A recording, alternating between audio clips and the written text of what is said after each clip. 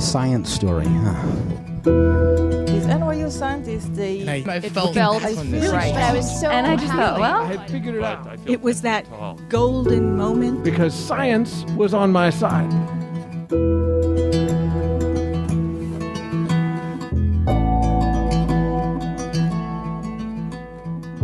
Hi everyone, I'm Ben Lilly, and welcome to the Story Collider, where we bring you true personal stories about science. This week's story is from Amanda Stockton. It was recorded in March 2016 at the Atlanta Shakespeare Tavern in Atlanta, Georgia, as part of the Atlanta Science Festival.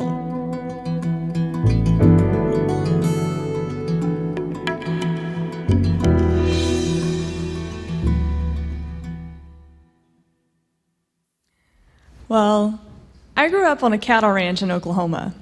People like to ask me, where was it? What was the town we were close to? And I don't honestly like to tell them because it was Slaughterville. But it was named after Joe Slaughter, who kept the town alive through the Great Depression and the Dust Bowl.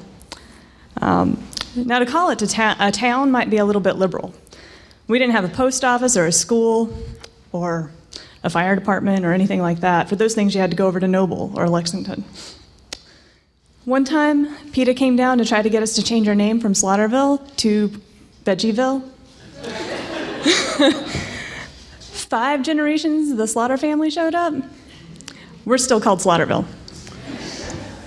Now, the land is so flat there aren't very many trees. And that makes the sky so big. I think there's a reason why you get such a high astronaut per capita ratio in Oklahoma. You get this beautiful view of the Milky Way at night. And honestly, with the tornadoes this time of year, you spend a lot of time looking up. Now, I was like most kids in Oklahoma, and I wanted to be an astronaut when I grew up. I had this little jetpack that I put on. I think it was supposed to be a Ghostbusters backpack. But for me, it was my jetpack whenever I was racing around the pasture playing Space Cowboys and Aliens.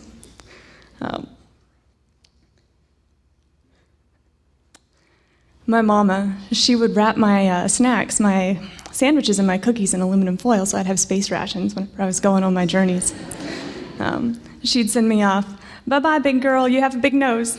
No, Mama, you have a big nose.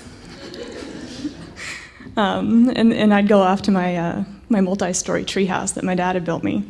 It was the best spaceship ever. It had mulberry snacks on every branch in the summer. And you know, my parents, they were really the best parents for kids like my brother and I. They encouraged us at every turn. They took us to the library so we could check out books and read about everything that we were interested in, which was pretty much everything. Sometimes they'd let us stay up late so I could watch Star Trek with my dad. And I'd lay there with a book under my chin, watching the original crew of the Enterprise seek out new life and new civilizations. And, you know, Kirk could kiss all the ladies, and I had the biggest crush on Scotty. That might be why I decided I was going to be an engineer. And I learned about Mars. And I wanted to go there and see if there was life there and study it. We didn't have a good idea how I was going to get to be an engineer studying life on Mars. Both of my parents had a little bit of college. My dad even had an associate's degree. We thought it might be cool if I could go to the community college for a couple years, and if my grades were good, I could transfer to the state college and maybe even get a bachelor's degree. Now, that all changed when I got this writing assignment in my 7th grade English class. Mrs. Wheeler-Oakey, I think, had only taught college before us. So we were a bit of an experiment for her. This writing assignment came in the form of an invitation from the future. In 10 years' time, one of our classmates made it big and invited us all out to this cruise. And so we were supposed to write a letter to one of our classmates explaining, you know, all of our life up until then, what our job was, where we lived, where we went to college. We even had to convert to a new religion, because the point wasn't to fantasize about the future, but to write a research paper in, you know, a fun way. But I took it as an opportunity to plan out the rest of my life. I found this article in the Scientific American about Jennifer Harris, who was the lead systems integration engineer on the Pathfinder missions. She had gone to MIT, majored in aerospace engineering, worked at JPL, and sent stuff to Mars. Great. That's my plan. If she can do it, I can do it. Didn't even occur to me that it might be slightly more challenging than just deciding. So in my report, I had already been to Mars and back by then. I had developed this cool new propulsion technology. and only gave it to NASA if they let me be the first person on Mars. Hey, my fantasy, I can do what I want. So now I had my life plan, right? 4 easy steps. Go to MIT, major in aerospace engineering, work for JPL, send stuff to Mars. That first step, going to MIT, I could start on that right now as a 7th grader. All I have to do is study really hard and take all the math and science that I can find. My parents got me a trigonometry book, and I worked my way through that in the evenings, tested out a trig that way. Then I tested out a science, English, social studies. By the time I was in 10th grade, I was really in 11th. Now, this cute senior boy, he got invited to a recruitment presentation for MIT in the city, and he asked me if I wanted to go. That guy knew how to get a date with me. Now, this presentation was at this school in the city, the Oklahoma School of Science and Math. Oh my gosh, this was like Hogwarts to me. You could take anything there. You could take quantum physics, or molecular and cellular biology, or organic chemistry, genetics, anything. And you had to live in the dorms. Didn't sound half bad to me. So, please, Mom, can I go? Can I please go? Okay, you can apply, and then we'll see. Look, Mom, I got in. Can I please go? Go talk to your father. Dad, can I please go? Go talk to your mom. Okay, can I just go already?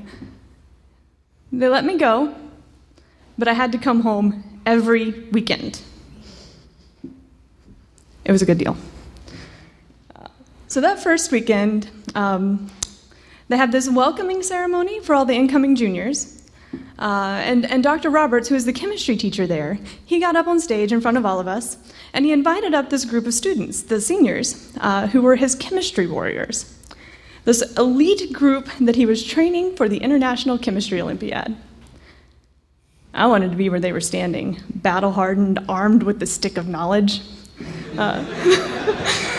And Dr. Roberts, I mean, you have to understand, he's this extremely charismatic, big old bear of a man who is at once challenging and supportive of his warriors, and I wanted to work with him. I wanted to be good enough that he'd choose me. Now, that first weekend, that was my 16th birthday, so I had to go home, act like I went home every weekend. And when I came back, I unpacked my stuff, and my mom had tucked a little note in with my things. And it said simply, "You have a big nose." That was what she used to say to me back whenever I was that little girl zipping around the pasture with my Ghostbusters jetpack. It had come to mean "I love you," but it meant it even harder than "I love you" could possibly mean it. So I studied and I practiced, and I took the ACT and I got a good score, and I took the SAT and I got a good score. Both of them were good enough to not just get me into OU, but also to qualify me for a scholarship there. But they weren't perfect either, and I wanted that perfect score. Dr. Roberts, he did pick me, and he worked with me on the Chemistry Olympiad. And that first year, I missed the training camp by 1 point, 1 question out of 100. So I studied harder. Dr. Roberts' perfect practice makes perfect performance. And I started finding new and creative ways to study after lights out. They caught me one night, perched up on the sink in the girls' bathroom with an organic chemistry textbook out, and I got her right up. The next time I thought maybe I'd hide in the stairwell, they caught me there too. They called my mom. She told me to behave, and that I had a big nose. And Dr. Roberts, he really took me under his wing. He didn't just work on me with the Chemistry Olympiad, but also on my application to MIT. And we worked hard. Perfect practice, it makes perfect performance. My parents also started to prepare. MIT, it's not exactly cheap, you know, so they stopped even getting the newspaper so that they could cut costs.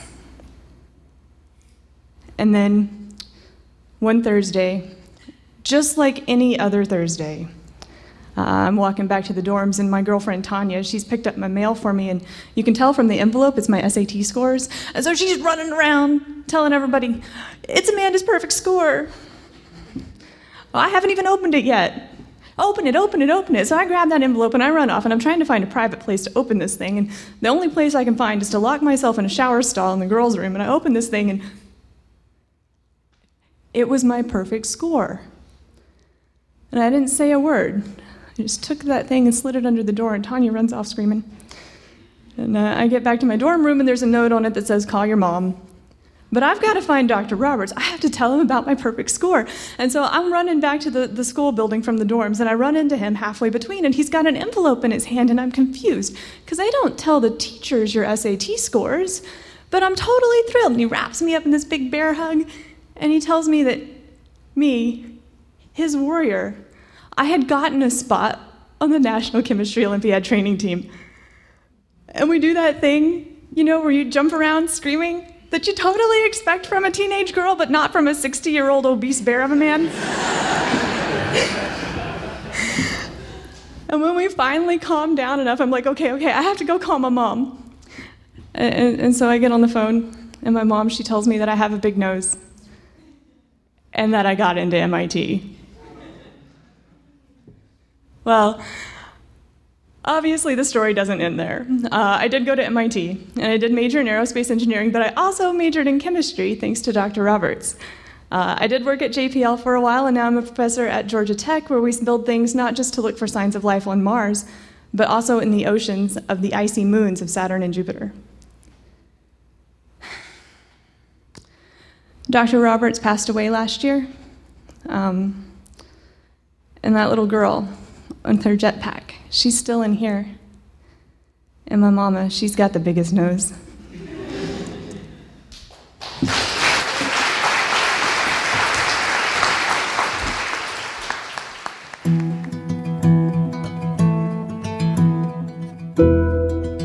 That was Amanda Stockton. Amanda is an assistant professor in the chemistry and biochemistry department at the Georgia Institute of Technology.